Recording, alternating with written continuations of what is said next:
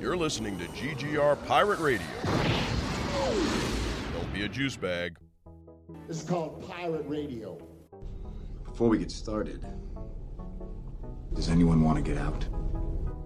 You run around this city like it's your damn shooting gallery. Yeah, what do you do? What do you do? You act like it's a playground. You beat up the bullies with your fists. You throw them in jail. Everybody calls you a hero, right? And then a month, a week, a day later, you're back on the streets doing the same goddamn thing. So you just put him in the morgue. You goddamn right I do. One chooses to walk the way of the Mandalore. You are both hunter and prey. This is the way. This is the way. The Force will be with you. Always. Be bold. Be brave. Be courageous. Black alert. This is called Pirate Radio. We a refuge for great geeks, cause round here we don't gatekeep. We don't care for the hate speech. That's why we ain't mainstream. So we linked up on the same team. No heights we can't reach. We are fan where hearts true. If you feel the same, sing along too. Say great geek, refuge, great geek, refuge. Don't be a juice bag, cause round here we don't do that. Don't be a juice bag, cause round here we don't do that. It's like, no, action news.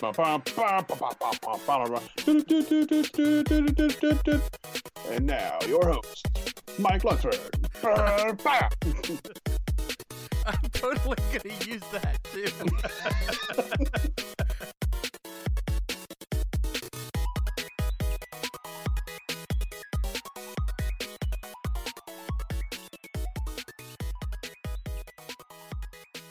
Hello, friends. We're at the diner once again, and you are with us. My name is Mike Lunsford. I am the host of this podcast, but joining me in this wonderful podcast journey that we have, I have two amazing co-hosts. Let me introduce them to you.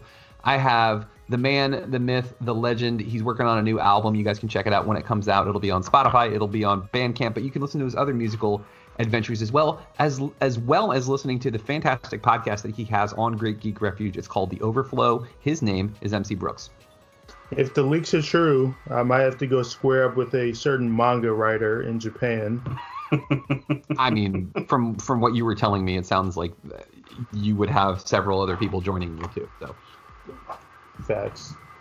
we've also got a wonderfully talented visual artist, but also when it comes to movies, when it comes to comic books, the man is a fountain of knowledge. But not only that, he's a good friend and a good podcaster as well. His name is James Rambo. What's going on, everybody? It was 3 words. Well, I guess 4. Yeah. Actually, hang on. Yeah, it's 4 because I can't count. 4 words that essentially kicked off what is easily the most popular film franchise ever, I would say, and that's the MCU. And those words are, I am Iron Man.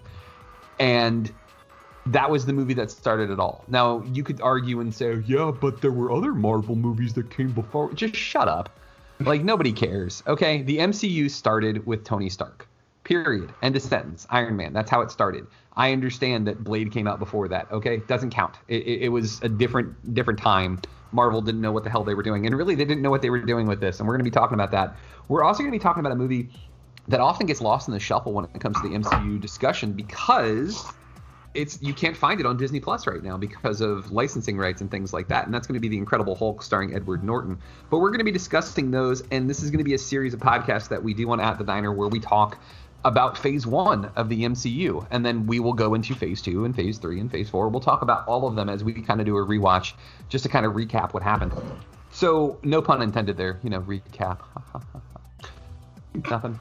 Crickets. Okay. But I'm dumb. Thank you very much. Be here all week, folks. So let's start with Iron Man. I watched it the other night for the first time in... See, I don't count my rewatch of last year because last year was like there was so much craziness going on. It was just like I wasn't watching anything for like review sake. I wasn't watching anything for like I'm going to grade this on content. It was all just like comfort food at that point. It was like I just need something to distract me from the fact that our world is on fire. And this was the first time I really watched it like and really like noticed how much was put into this movie, and not like intentionally with the the goal of let's build this giant universe. No, it was all with the intent of making a good story, because they had no idea that this was going to spawn a series of films that would be, I mean, we're talking billions and billions of dollars across the MCU that they've made. But like, also too, take all of that aside, Iron Man on its own, just standalone movie, is a fantastic movie. And I think, honestly, like, I still would say that it's one of my favorite of the MCU, period. Like, easily in my top 5. But let's kind of go around the room here. MCA, just kind of giving it a fresh set of eyes here, looking at Iron Man. What did you think on a rewatch? I mean, for one, it still holds up, and I agree with your comment about it being a top 5 series, a top 5 movie in the MCU, and just a fantastic movie in and of itself. Because I do think if they had just decided to just leave this and like not launch an entire universe, like this movie still holds up and is still a really just incredible watch. Not only because of the story, but because of the acting. Robert Downey Jr. was fantastic in this movie, but you got a ton of really great performances just all across the board. And even like I also rewatched this last year, but I was also kind of in the same lane of just like comfort food, just like I'm watching because it's familiar, and I would like to not freak out because of what's going on outside right now. I just want to be happy for like an hour and a half. That's all I'm asking. Basically. But yeah, no, I just like in watching to review it this time, I couldn't help but almost get the same feeling I got when I watched it about 8 years ago, because oddly enough on Facebook in my memories, it's about 8 years ago today that I actually like watched these films for the first time, because I didn't see them when they actually released in theaters. But yeah, like, I thoroughly enjoyed it. I was kind of watching it curious as to whether certain special effects or anything were going to just look dated and look really weird and whatnot, just because of how much technology has changed in the last 13 years between when that movie was made and now. But I think everything holds up, and I mean it's just a really fun movie. And like I said, even if they were to just leave it as a standalone and not connected to the larger universe, it's a great watch just all around. Mr. Rambo. Yeah, I mean, yeah, y'all are pretty much echoing my thoughts on it. I will say that I will contradict you a bit, Mike. In Marvel, definitely, it's not fair to say they had like a full plan for everything, but there were definitely hopes and dreams hung on this movie.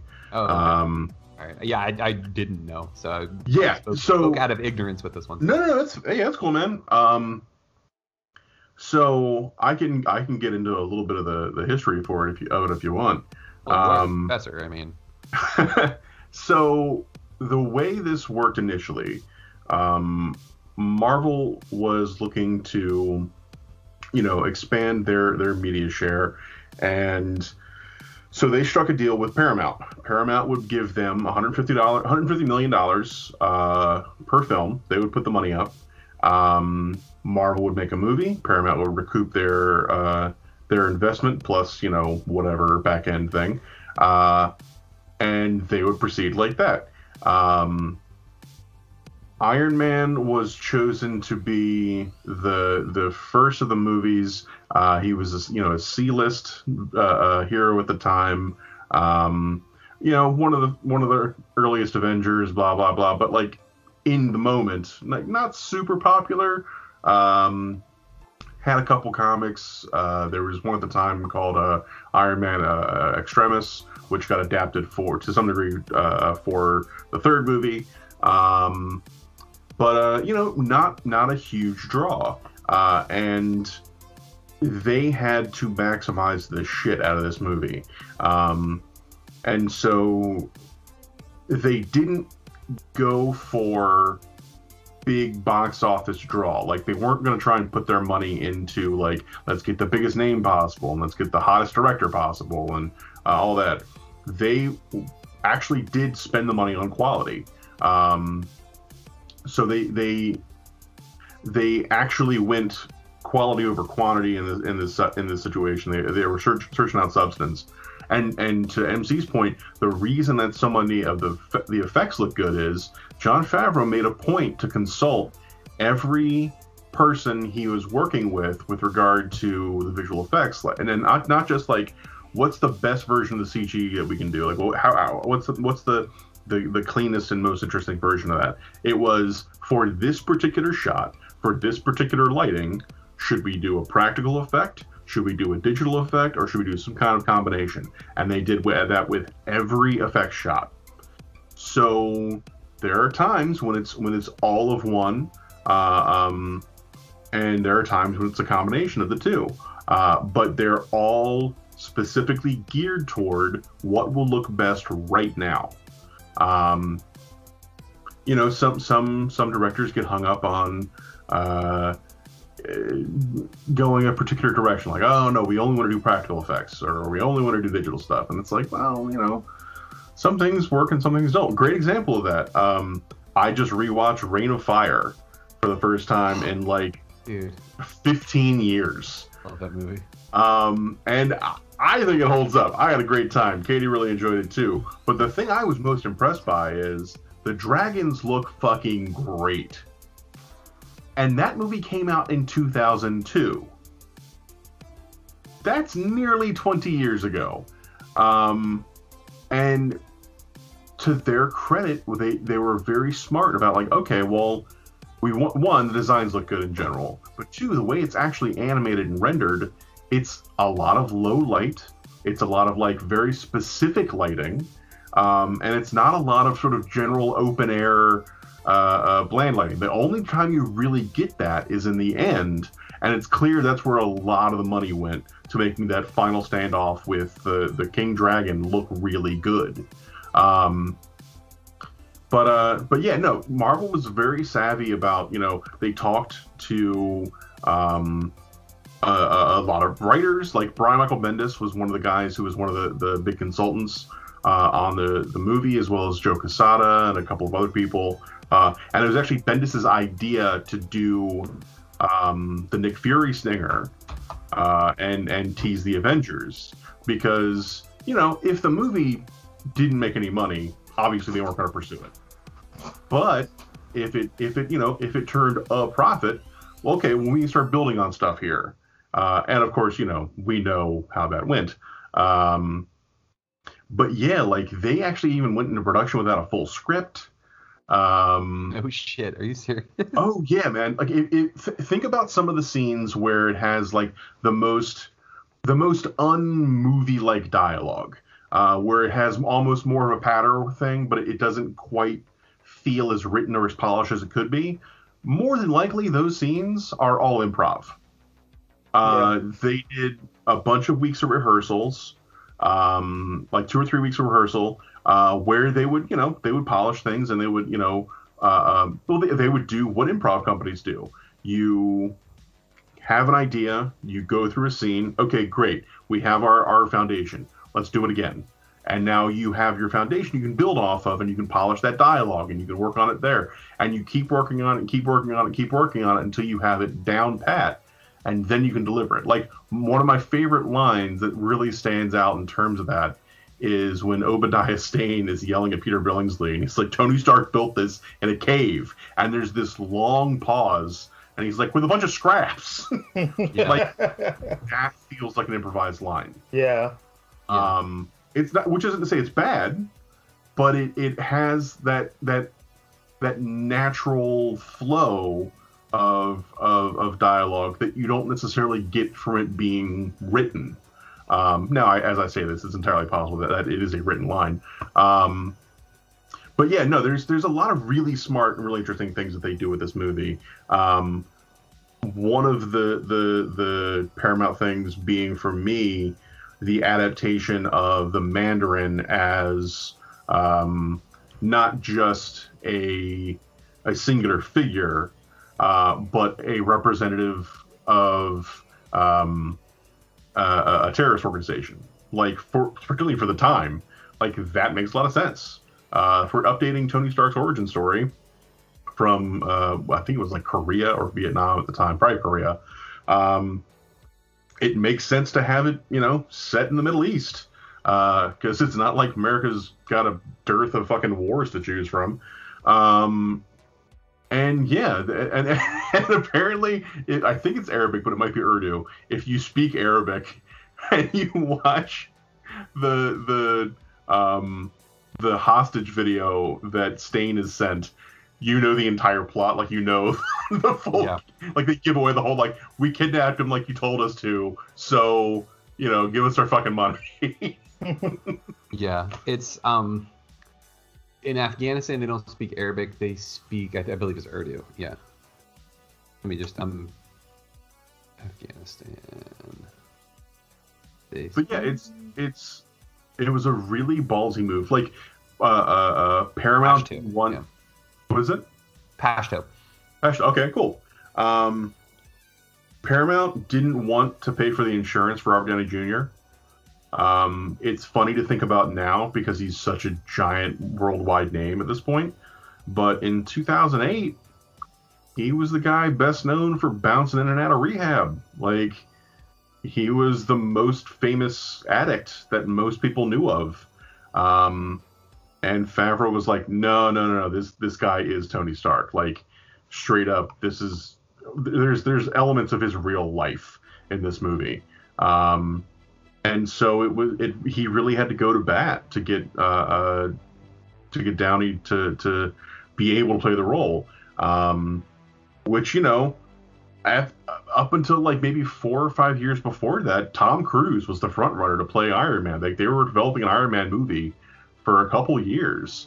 It just never got off the ground. But yeah, it's cool to be able to look back on it now and see, some of the rougher beginnings. But all things considered, Iron Man on its own, it stands as a really solid flick. Like, that movie worked really well. Yeah. Yeah. I was going to say, Rambo, do you think that part of the success of this film was also due to the fact that in terms of popularity, Iron Man was not as well known of a character or established of a character as opposed to someone like a Batman or a Superman, and so Marvel was able to kind of play around and have a bit more creativity as far as what they wanted to do with the script and the story? Oh, absolutely. They had a freedom to adapt this really however they want. They did a pretty faithful update and adaptation for the character, but I don't think there were nearly as many preconceived notions about what the character is or isn't before this movie dropped. Like, you're obviously going to have your big geek people who are I've been reading Iron Man since Bob Layton was drawing it and all this shit, but they're a vocal minority. And this was really about, like, the success of the MCU. It plays in part to the geeky audience, but really you need to reach the wider audience. You need to, this is not like a revolutionary thing I'm saying. Like, at all points, you need to be reaching broader audiences in general. And I think that's one of the greater successes of the MCU in general, specifically, is their ability to have things, maintain a broad appeal while also have things be, like enough Easter eggs or enough specificity in places that geeks can go, oh, I know what that is, and feel validated. But yeah, no, if it's funny, like, the biggest Marvel properties, and the reason with Iron Man, is they couldn't use X-Men, they couldn't use Daredevil, they couldn't use the Fantastic Four. Spider-Man was owned by Sony. Like, all of their major properties have been sold off to other studios to make money back when Stan was just shopping them around to try and make a quick buck. Or, in certain cases when Marvel was, hemorrhaging money and they needed to make some quick cash. So they had to consider, like, all right, well, where's the place to go? I can't remember the specifics of exactly why they chose Iron Man and not Captain America. I think it had to do with the fact that Captain America, his story requires, talk like a period piece, and with Thor you have to get into the bigger, broader, like, more mystical and alien kind of stuff. But with Iron Man, it's it's this writ large, but it's essentially it's a dude who is very rich who decides he wants to go fight crime on like a global scale. Like, could Jeff Bezos do this tomorrow? No, but like, it's not too much of an exaggeration to consider that this could happen, as opposed to like Cap being frozen for like 70 years and Thor being like a literal god alien. So there were practical concerns as well. Yeah, and I think to MC's point too, using a character that like not a whole lot of people really knew, and like to your point as well, that like the amount of people who were going to be Iron Man fanboys before this movie came out was not that big. No. And I mean, I'm the perfect example. Like, I knew who Iron Man was. I knew he was an integral part of the Avengers. But like, it was because of this movie that I began to appreciate the character more. And Robert Downey Jr., like, this was like the part he was made to play.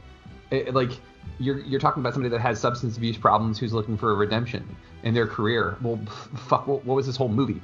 Like, it was him playing to character, and just overall, like, I loved it. The fact that like retroactively people are trying to go back and like paint him in some sort of different light and saying that like they don't like him as a character, like, are completely missing the point of like, this is a dude who, yes, he is privileged, yes, he has a lot of money, and like has a realization that like the life that I'm leading is not one of no consequence, because that's what he thought it was before, until he saw what his weapons did, until he saw what it did to him. And like that line that he has with Yinzin as he's leaving the cave, as Yinzin looks at him and he's like, don't waste this opportunity. I can't remember the exact line, but it was something to that effect. But like, that line, and then I mentioned I Am Iron Man earlier, but like that line right there, that spawned this series, that created that hero. Because at first it was just about, let me get out of here and let me escape using my ingenuity and a bunch of scraps, as Obadiah Stane put it.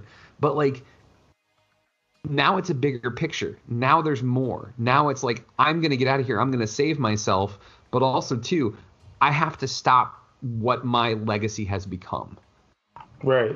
And that's like, that's super powerful, I mean, because like the whole Iron Man series, like all three of those movies deal with him dealing with his past in one way, shape, or form or another, Like, the second one is all about him like more or less dealing with the fact that like he did not have the best relationship with his father, and now you got to figure out why and what are you going to do about it, and then realizing like it wasn't all bad in a way, like. Did you guys see Creed 2? I have not. No, I haven't seen it yet. Oh man, that fucking movie. So there's this whole the basis for Creed 2 is all about Adonis Creed is now an established boxer. He's the like I think middleweight champion, and he's gonna fight the son of Ivan Drago, infamously played by Dolph Lundgren in Rocky IV, and basically Cold War the movie. And there are these through lines in the first throughout the movie, showcasing like where Adonis is, where he lives, how he trains, and like, he's got all this money now and everything's great, and he's got this beautiful girlfriend, he lives in this giant mansion, and then they'll cut to fucking Moscow, and Ivan and his son share like a 1-bedroom apartment. His son sleeps on the couch. They train by like moving, like I think his job is like he's like a stonemason, but to the point of like, no, I move cinder blocks all day, and like he's doing the training like well, like really what it is they're basically showing your hero in the second movie is looking much more like Apollo from the Rocky movies. And your seeming villain is training a lot more like Rocky. So there's this great sort of like shifting of perception in terms of like, well, you know, who's the good guy? Who's the bad guy? Do we have a particular stance on this in terms of you know, basically we have a protagonist and an antagonist. We don't have a hero and a villain. And you get a similar thing with Iron Man 2, where both stories are essentially about two men dealing with the actions of their fathers and the fallout from those actions. And the big difference between one of the big differences between Tony and Ivan is Tony has been told a story about what happened. And Ivan knows, you know, seemingly knows at least some more of that story. He knows more aspects of the truth, and the lie that Tony was taught definitely benefited him versus the reality that Ivan knows, which has just been this albatross around his neck. Like Iron Man 2 gets a lot of shit from people, and it's got some problems. But I really don't think it's as bad as people say it is. Like, they do some really interesting storytelling stuff in that. Yeah. Yeah, I agree. Yeah, and like it's to kind of circle back to the first one, and then we'll move on to Incredible Hulk. The thing that I liked the most about the first one really was that like it tells a complete story on its own, but gives you these little teasers about what could happen in the future, and that's what I liked about it. Is it wasn't like, see, that's where when DC tried to do their, you know, extended universe and it kind of fell on its face, that was the problem, is they pinned so much on building a bigger universe in one movie, in Batman vs Superman, basically. And it sort of kind of worked, but not really. Like with Marvel, they took their time. And yeah, they threw things in there like, you know, Nick Fury showing up at the end and teasing the Avengers, you know, the Avenger Initiative. Like, that was and that was cool, but ultimately, if it didn't get paid off, it was no big deal. With the DCEU, like, you have to pay this off now, and that was the problem that they had with it. But like, it's such a good flick. You can watch it all on its own. Robert Downey Jr. is charming and funny, and like, you actually feel for him when he realizes he's like, this is not what I want to leave the world thinking Tony Stark is. He's like, I don't want to be this billionaire playboy spoiled brat, basically. And like that, like, man, friggin' Jeff Bridges, dude, like that dude just is such a good actor. Like he goes from like father figure and you're like, oh, I like him, he's cool, and then all of a sudden he's just a dick and you're just like, oh no, this isn't gonna work. And then he's just like an outward dick about it. Like when he's at the end and he's like aiming his weapons at him, he's like, stand still, you little prick. And I'm like, oh, okay, that's where we're going with this. Yeah, like you are standing in the way of my livelihood. Yeah, you think you're going, like, I there are so many bodies under my feet, and you think you're going to be the one to get in my way? Absolutely not.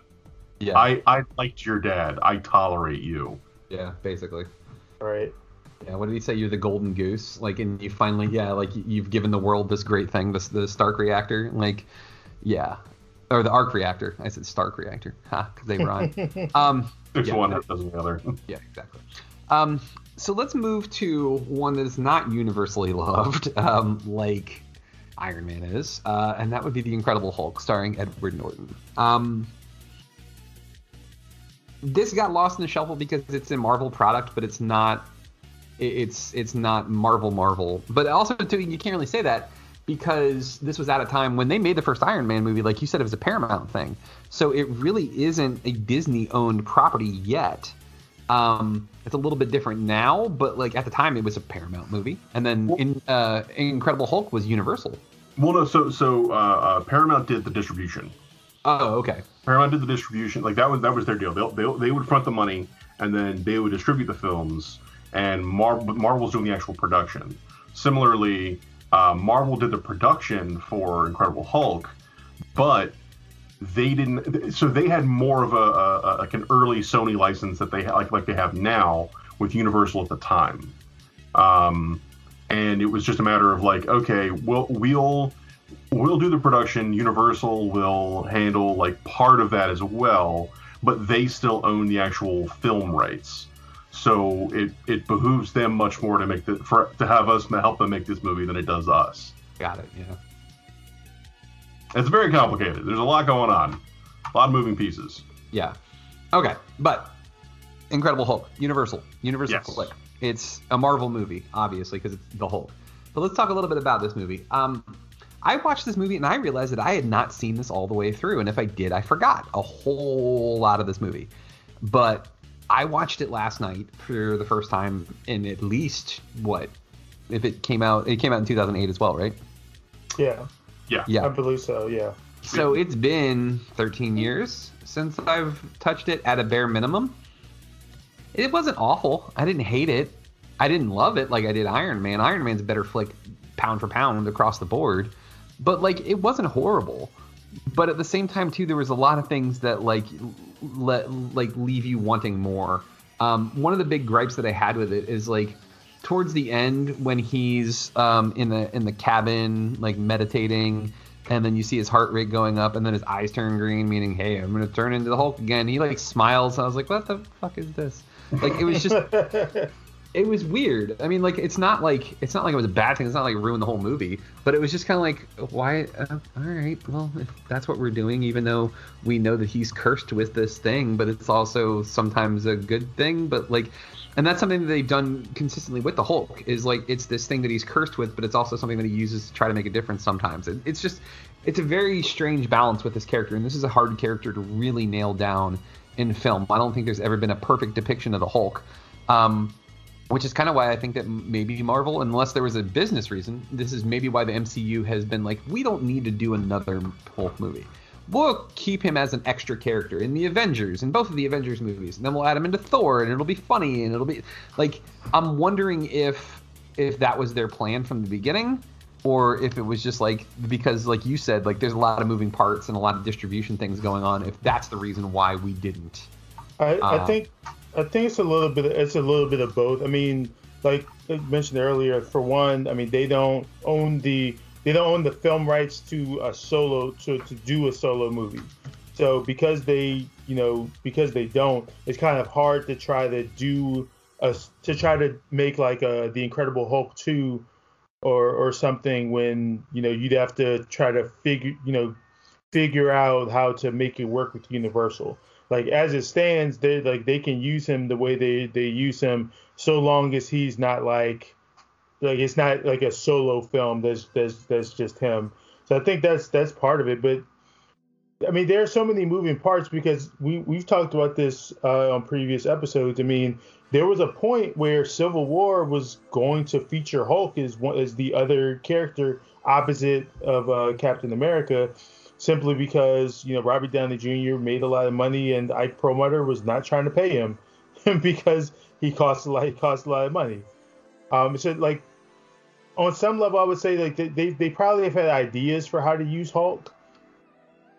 But they've had to kind of just figure it out as they go along, simply because they went from Hulk could be in Civil War if they don't bring Robert Downey Jr. back, to he's just not going to be in the movie at all, and we're just gonna put him elsewhere, which ended up being Thor Ragnarok.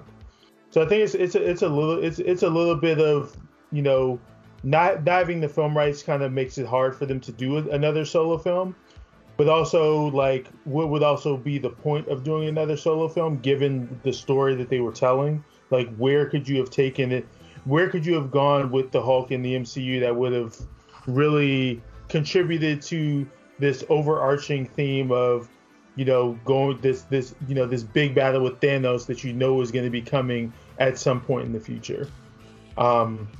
So I mean, like I do think, like I said, I think it's a mix of it, and I would say even going forward, because Mark Ruffalo is on the record as saying that like he would love to do he would love to do a solo Hulk movie, but he's also well aware that it's not up to him. It's not even up to Marvel.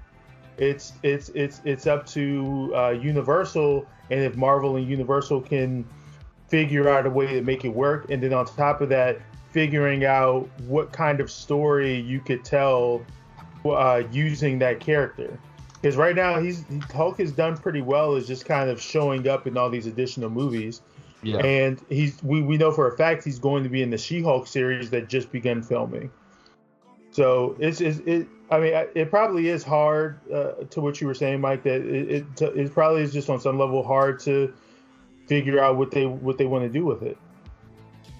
Yeah, and it's like, what story could you do? Because like, I was thinking about this the other night. Like when he goes from being like a shell of his former self, basically, where he won't come out, and like that was the other thing I was trying to figure out too. Like, and I wanted to ask Rambo, like in that fight in Infinity War when Thanos just mops the floor with him, is that accurate? Is Thanos that strong at that point, and like the Hulk just can't even hang with him? I mean, you also got to remember he had a couple stones as well. Oh yeah, that's true. Yeah. But no, I mean, like Thanos is a powerful dude. I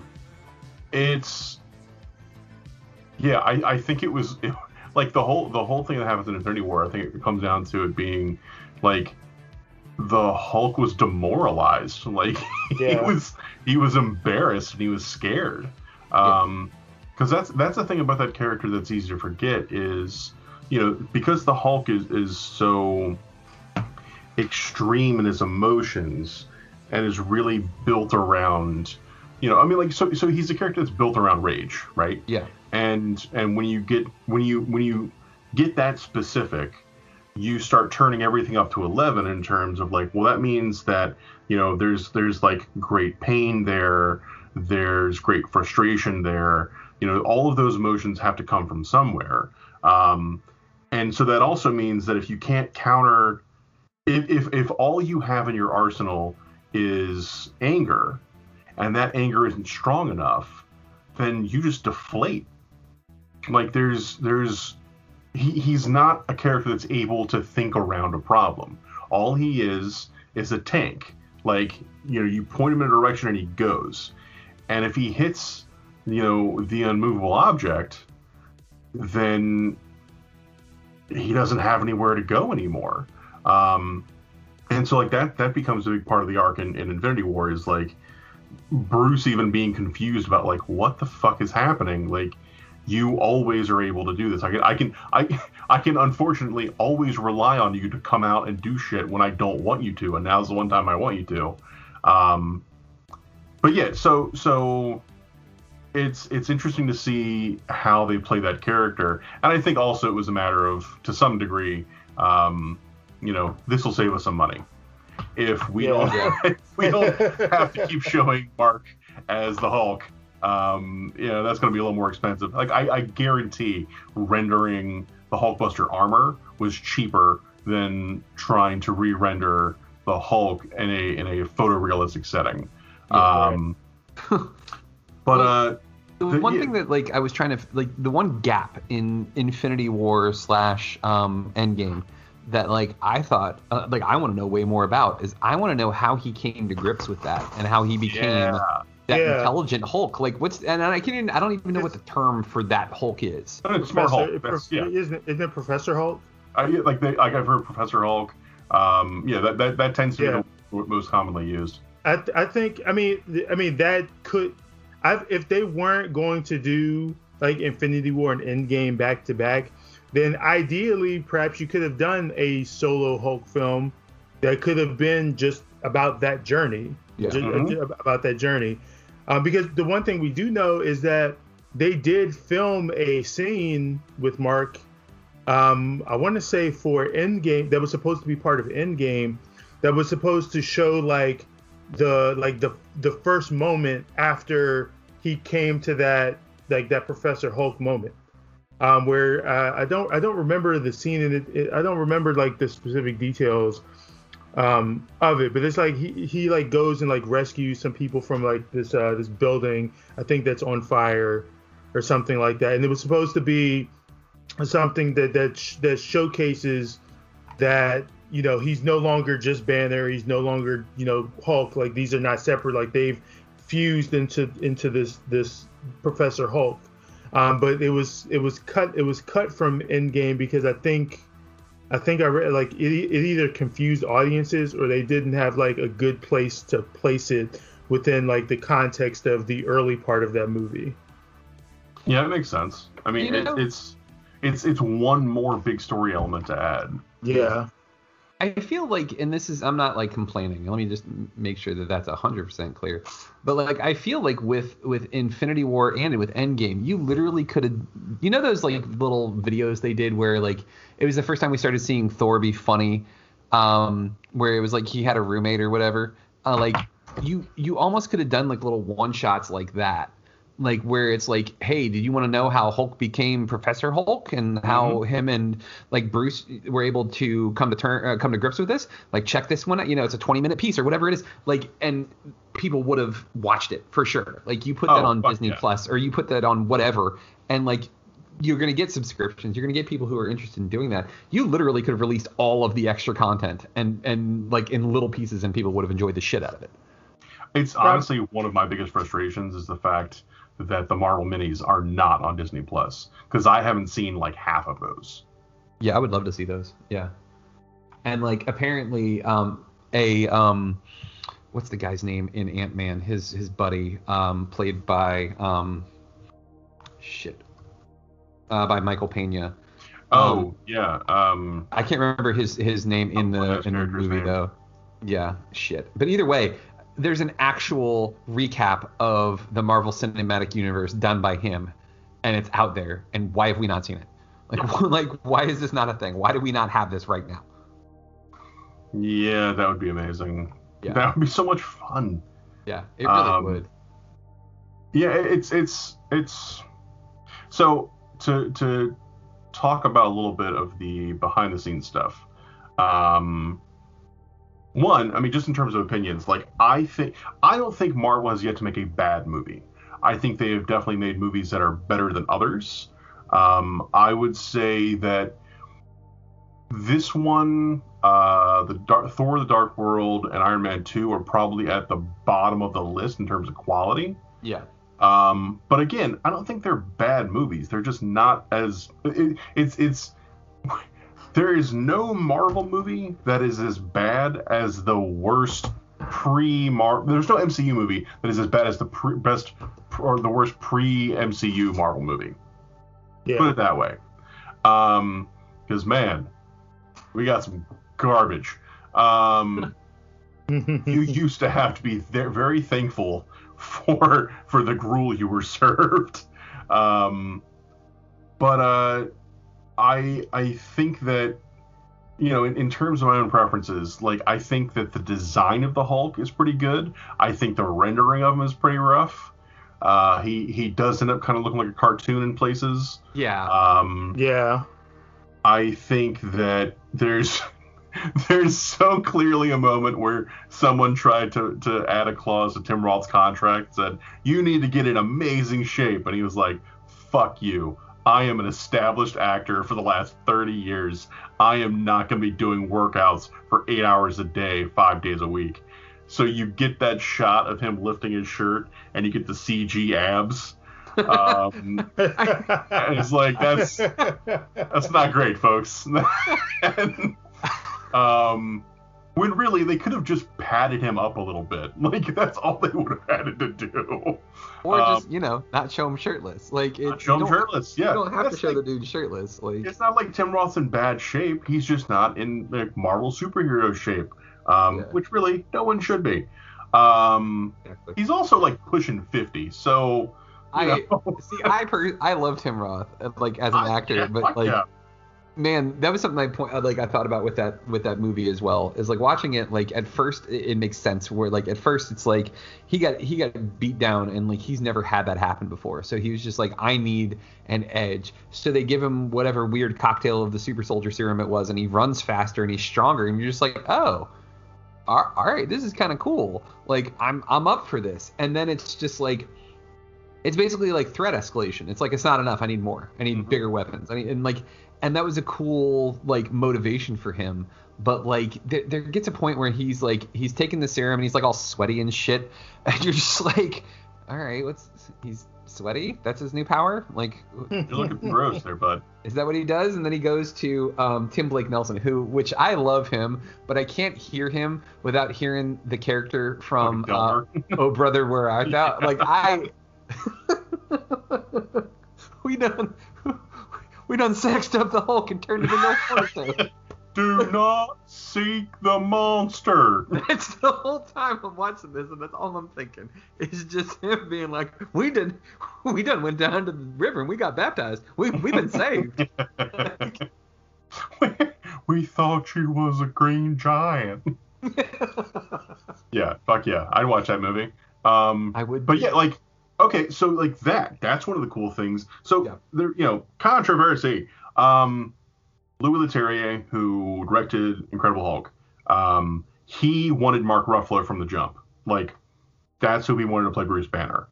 And Ruffalo wasn't quite as big a get as Edward Norton was. And Universal's like, no, we have money. So they go to Norton. Norton's like, sure, I want to see the script. And then he does. And he's like, I want to do a rewrite. And then he does. And that snowballed. That became, it went from like he did a rewrite to I wrote the script. And he starts being interviewed about how he was, he's partially responsible for this movie. And that's not true. But it definitely puts more credit on his shoulders than he maybe deserves. And then that led to money issues, and that led to difficulty. And one thing we know about, Marvel and who was running them, as previously mentioned, is they are not looking to spend anything they don't have to. And so the reason that Ruffalo didn't get the job to begin with, him being a smaller name, is also the reason why he ends up getting the job after the fact, because that means he's cheaper. Oh, shit. So, among other things, that's why Ruffalo gets recast and Norton, or why Norton gets recast and Ruffalo gets the job. Norton also, one of the cool things he did though was he was one of the people to inject more of the kind of comic stuff in the movie, because for some reason, Louis Leterrier is in his like mid 40s to early 50s, and so he was a kid watching the Incredible Hulk TV show. And a lot of older nerds are like, that is their fucking bread and butter. They just eat that shit up. And like even I, when you were watching it, Mike, you sent me a text. It was like, oh, they're playing the theme. And I get those kind of like little tingles too, where I see references to the old TV shows and stuff. But this movie was almost certainly going to lean more heavily on that show as an adaptation than the comic as an adaptation until Norton's draft came along. Norton reportedly is the one who, had Ty Burrell playing not just a therapist, but specifically Doc Samson. And Tim Blake Nelson's character is the guy who ends up becoming the leader, who was another Hulk villain. That's why you get that weird like thing with his forehead dropping. Yeah. Because the leader has a gigantic head. He's the Hulk if the Hulk, instead of getting really strong when he got angry, was just super fucking smart all the time. And still a douchebag. Basically the thinker from DC, yeah. So there are definitely some positives to come out of it. I think to your point about the the green-eyed smile at the end of the movie, I think that is supposed to be a little stinger for a sequel, because you get this sense that, at least the way I interpret it is, the only thing more dangerous than Bruce Banner not being able to control the Hulk is Bruce Banner being able to control the Hulk and enjoying it. Right. Yeah. And like that's what I take from that shot is like, I finally got a handle on this. You need to watch the fuck out. Because then you can kind of really start exploring the whole, like, maybe Thunderbolt Ross is not as wrong as we'd like to think he is. Because, you know, a thing that happens in that movie is fucking Harlem gets leveled during this goddamn monster fight. Partially, at least, because of the U.S. military's direct intervention in the situation. Yep. Right. With the creation of Emil Blonsky's Abomination. I also I don't really understand why the Abomination looks the way he does. It ends up being this weird doomsday thing. Yeah. It's very strange. But, you know, I think the cast works pretty well. Like, it's cool to see some of the characters and some of the casting choices carry through into the rest of the MCU. Like, you know, Ross, William Hurt as Ross shows up again in Civil War. Tim Roth's Emil Blonsky is reported to be in the She-Hulk show as well as Ruffalo's Hulk. So I'm curious to see where those things go. Also, reportedly about a year ago, or like a year and a half ago at this point, the rights reverted back to Marvel for the Hulk, and among other characters for Namor. If that's the case, they have, you know, open license to kind of do whatever they want. The report at the time as to why Hulk movies weren't happening was they just don't make money, which, like, there's something to that. If they don't turn the profit you're hoping for, you know, maybe it's not worth investing that much into it. But a lot of it was also just like, well, Universal has the right, so fuck them. And we can kind of do what we want with the character as long as we're following very specific guidelines. So at least that was the reasoning. I think if this She-Hulk show ends up being a big success, like it almost certainly will, we'll get a solo Hulk movie. But it really falls to whether or not this show, you know, does what people hope it will, and we can get real, true public interest in it. Yeah, it's... Yeah. So the thing that, like... I still go back to, like, I mean, watching this movie, I'm watching it with Edward Norton, and I'm like, and because of all the things that I've heard about Norton and all, like, how difficult he is to work with, like, I'm trying to picture, I'm like, could I have seen Ruffalo in this role? And I'm like, yeah, 100%. And I don't think it would have been better or worse or anything. I think it would have just been the same movie, essentially. Like, I'm not saying that they're interchangeable, because they're both excellent actors. Mm-hmm. But, like, yeah, I could have totally seen Ruffalo in this role.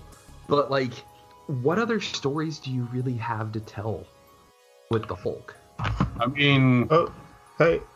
So I got a clarification. Yeah. Sure. So Marvel does own the film rights, but Universal owns the distribution rights. Which is why it's not on Disney Plus. Yeah, that's where it comes from. Okay. And apparently Marvel they don't want to work with Universal, which is why they haven't put any effort into making a solo Hulk film. There you go. Because it was basically free money for Universal if they were to do it. Yeah, we got to pony up to pay for distribution, but beyond that, we're not worried about how. You know, we're going to get a solid return on our investment, pretty much guaranteed. So it really behooved them to just, you know, do whatever they wanted. So if that makes a lot of sense. And the right reversion thing, no one has yet to fully confirm that.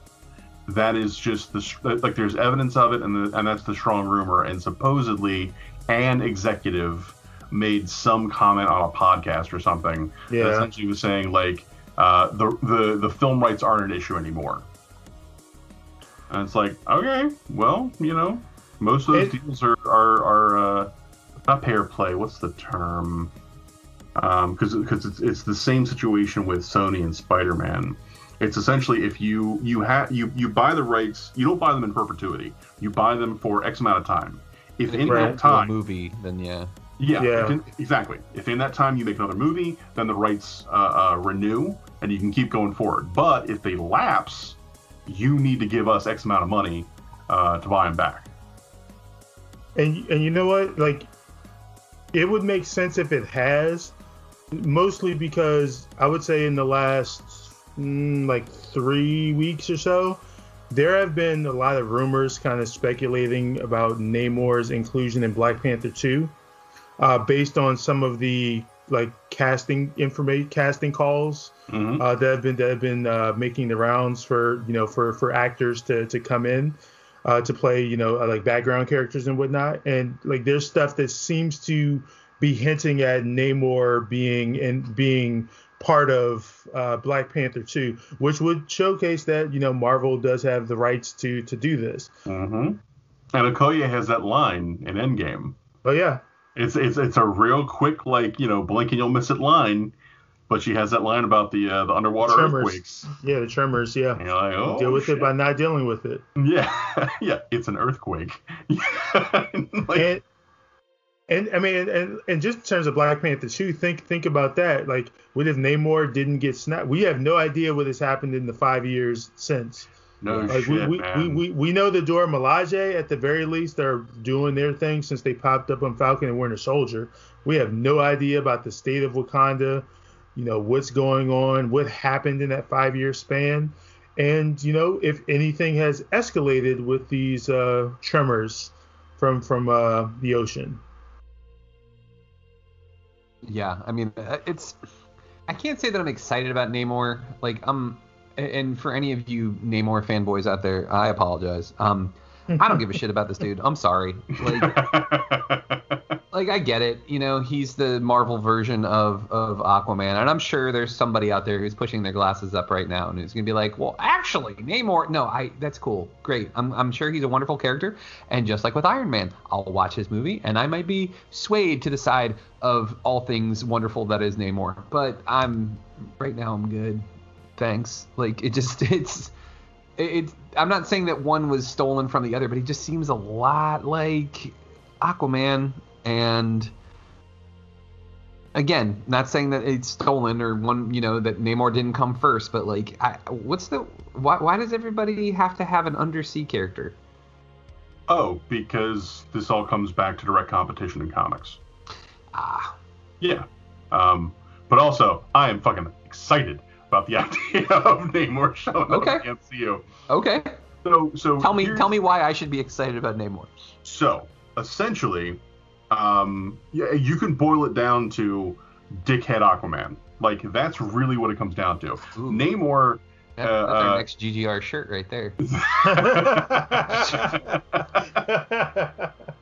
And you just put the fucking wings on the side of it. Exactly. Right? Like a logo. The words dickhead Aquaman with the little wings on. Yeah, exactly.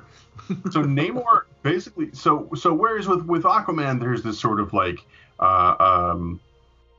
air of nobility and strength and goodness and moral character. Namor, it's much more of the pride and nobility. Namor 100% looks down on anyone who doesn't breathe water. If you are from the surface, you are garbage. You happened to survive millions of years ago. Good for you. We have cultures that date back millennia. So fuck off. Namor, when he first shows up because man-made surface-made pollution is infecting the oceans, and he's like, I'm gonna tell y'all real quick, stay the fuck away from the water. If you try to in any way endanger me, my people, or our natural environment, I will destroy all of you single-handedly.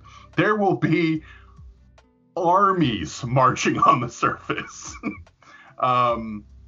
And so, yeah, he's essentially like the way they do King Orm in the Aquaman movie, where he's like, I'm just going to go to war with the surface.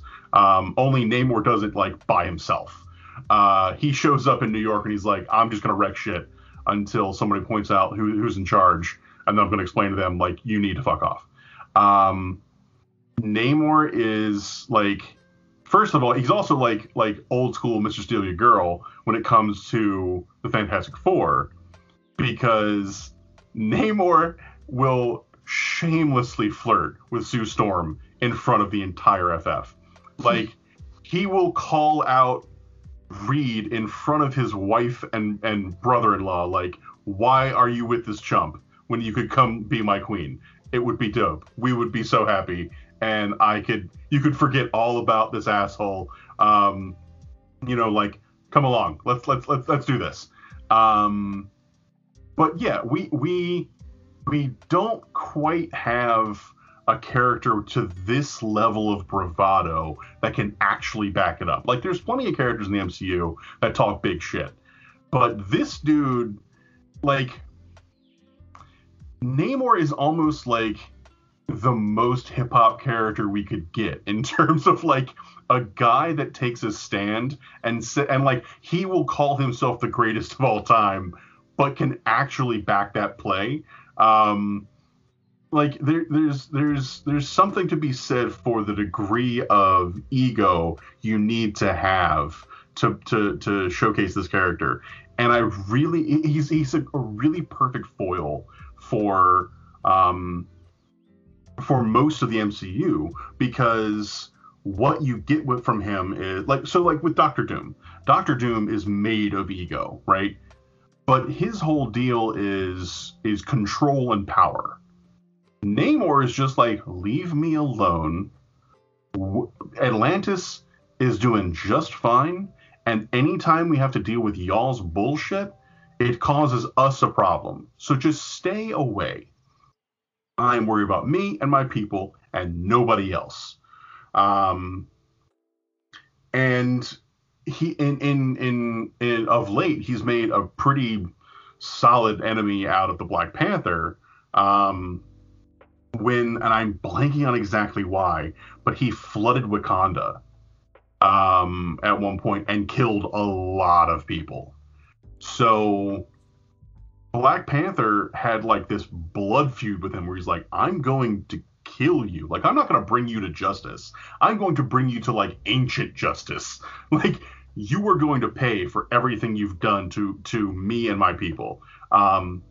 So you basically get this sort of, like, two warring kings thing going on between those two characters. But also, cool thing about Namor is he recognized back in the 40s that the Second World War might eventually turn toward the oceans. So he's a member of the original invaders, which was him, Captain America, Bucky, and the old school android Human Torch. So there's great potential to do like some flashback World War II shit with him, and having Namor just like pick up Nazi tanks and throw them around and shit. Who doesn't like to do that? I mean, hey, I'm all for that shit. So yeah, like I am very excited to see this dude show up, because he is just like fucking swag personified, and like all of the fucking ego in the world. Oh shit, MC just shared. Okay, yeah. Says he flooded Wakanda while he had the Phoenix Force because he thought the Avengers were there. Yeah, that tracks. And it's the kind of, and yeah, that is absolutely also the kind of like, you know, big over the top, you know, I could have handled this in a much simpler and direct way, and instead I'm just gonna fucking carpet bomb this whole avenue in order to handle this problem I have. It's like blowing up your house because you think you have roaches.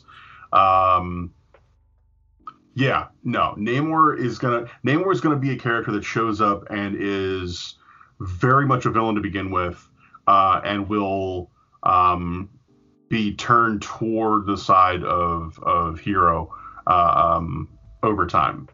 And oh yeah, and that's true. Yeah, the Avengers versus X-Men. Namor is also one of the original mutants. He is one of the, at least as far as Marvel's concerned, or the known mutants in terms of the timeline, because there's mutants that go back like tens of thousands of years. And yeah, that was during the Avengers versus X-Men storyline where the Avengers were like, but, the X-Men were like, mutants are getting a really raw deal all the time. And the Avengers like, yeah, that sucks. We got other things we got to worry about. And Cyclops is like, no, man, no, you got to focus on this shit right now. Me and my people are getting our asses handed to us on the regular. It's not okay. And Captain America's like, no, I don't want to. I got other shit. I got bigger problems I got to worry about. Yeah, no, the Scott Summers Steve Rogers conflict goes back many years. But yeah, no, Namor is a character that I'm very excited to see them do stuff with. Like I said, he makes a great foil because he's really, really charming, but cocky as shit. And he's got like all kinds of fun superpowers, and that really just boiled down to he's very strong. He's bulletproof, and 9 vulnerable, and he can fly. He has wings on his feet. He does have the wings on his feet, which are mostly for show. He can fly without them. But yeah, no. He just chooses to keep the wings on his feet. Like, yeah, why not? Like, they're like pretty skin tags. Ew. And there's our next band name. Hang on, let me write that one down. Pretty Skin Tag. Coming to the stage, the Pretty Skin Tags. Ew. Ew. But no, he's a great character, and he's from that like old school early Marvel, big bombastic douche that is here to like, he's the villain, but he also like kind of has a point, which is like, leave the oceans alone. You are destroying the world, both yours and mine. Piss off. Yeah. It's okay. I'm interested just to see a cocky douchebag. I'm a big fan of those, like in general. So like, let's do it. And like, one of the things that I've liked what they've been doing with the MCU lately, going from we're leaving phase 1 and now going to what's going on right now. I love that we're getting new characters, that we're getting things that are not the, like, this is the basic bare bones, these are the ones we know will stick stories. Now we're getting some out there shit. We're going to see time traveling alternate dimension Loki. I'm fucking excited as shit about that. Yeah. So I think that's going to be good stuff. What we'll do is we're going to go ahead and wrap up because this was good, man. Overall, like, just thoughts on Incredible Hulk and Iron Man. Iron Man is still like the gold standard as far as the MC movies go. Incredible Hulk was fine. Like, if you can find it, that's the other problem too, is like we had to dig to find this movie. It is not easy to find online. In fact, there could have been alternative means in which we use the internet for in order to find this movie, but we won't say such things on the airwaves. You can find it if you're searching hard enough. Let's just put it that way. It was all right, but like, I'm actually looking forward to what we got coming up next. The next 3 are, you got Iron Man 2, you got Thor, and you got Captain America: The First Avenger. I am excited about this because Captain America: The First Avenger is my favorite of the intro movies for the characters. I love Iron Man. Iron Man's great. Iron Man's probably the better movie. But Captain America is my favorite of the characters. I also love a good period piece. So, like, I'm excited about that one. Iron Man 2 holds up. I recently watched that one. And then Thor's alright. Like, we'll see. We'll give him another watch. But, like, any parting comments that you guys had on any of those movies? On either Iron Man or the Incredible Hulk or the ones we got coming up next? I'm excited for next week because I haven't seen the original Thor, I want to say, in about 8 years. And so, like, when Darcy showed up in WandaVision, like, I had no recollection that she was in those movies. And I couldn't tell you anything that happened in either of the first 2 Thor movies. So I'm excited to, like, give that another rewatch. I also, like, I don't hate Iron Man 2 like most people do. I still, like, there's still parts of that movie that I still very much enjoy. So I'm excited to give that another watch too. And I also love Cap. You know, that I had my mind changed on the first Avenger because I thought it was a boring movie like so many years ago. And luckily, after growing up and, you know, getting some sensibilities and whatnot, I realized how wrong I was about that first movie because it is really damn good. Yeah, I can't wait to start that one either. Rambo, your takes on any of these? I mean, the Thor movies, I think, are probably the weakest of the franchises throughout the MCU until we get to Ragnarok. And that's the thing. All of the separate parts work just fine. Like, all the performances are good. Visual effects look good. I thought the set pieces were interesting, but they just don't gel for me. A lot of things happen for me because they're supposed to, not necessarily. Like, the story dictates they have to happen, so they happen. Not because the narrative actually showcases why it should. But that's something we can talk about later. Conversely, Captain America: The First Avenger is one of the best movies in the MCU. It is basically an Indiana Jones movie starring Captain America and the Red Skull. That shit is fun. It's so wild, and it's one of the few times I can say the phrase, it takes place in a simpler time, where villains were very clearly delineated from heroes. Like, there's no question about who the good guy and who the bad guy in that movie is. Yeah. So I'm looking forward to it.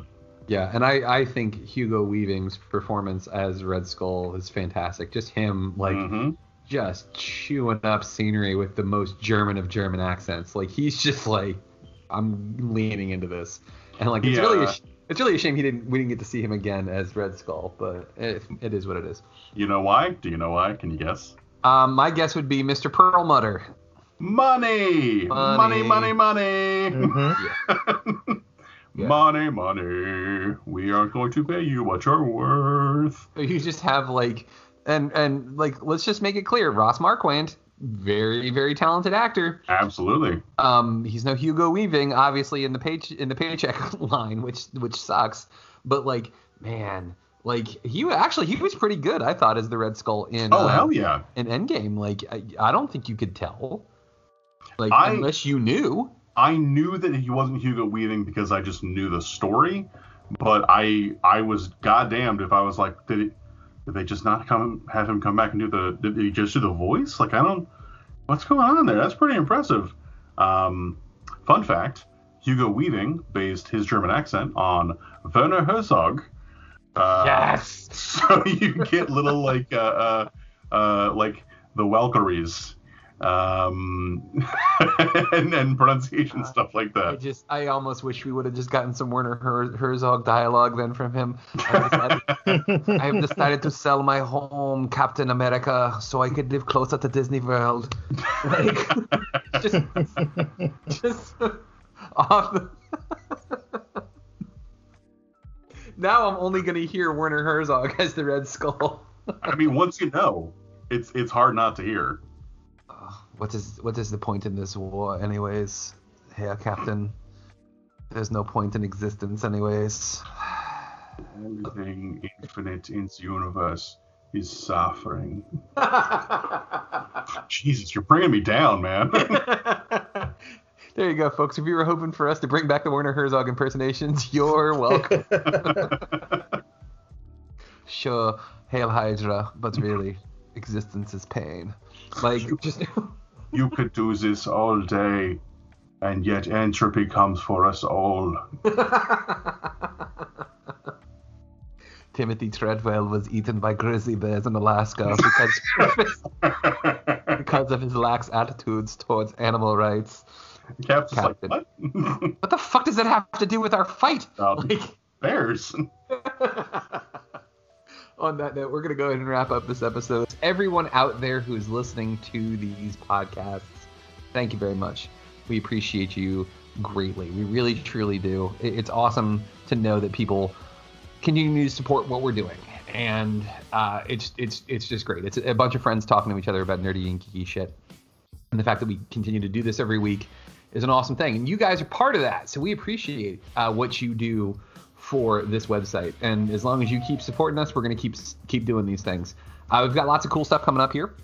At some point, I don't even want to pitch it. We've been talking about some really cool outside the box thoughts on what we're going to do for some podcasts, so stay tuned for those.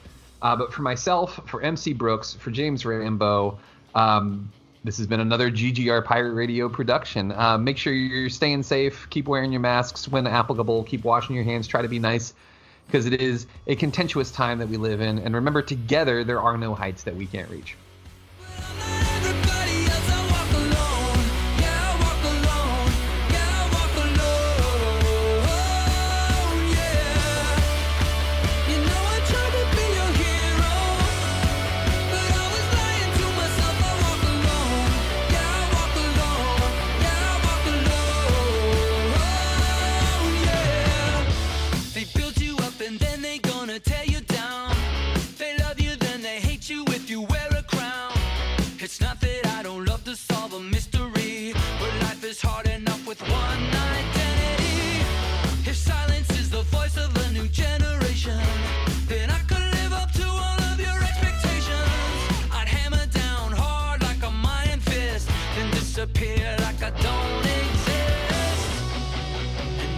Thank you for listening to GGR Pirate Radio.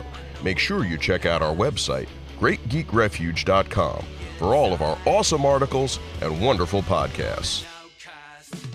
This has been Pirate Radio Network production, Juice Bags. Yeah, boy.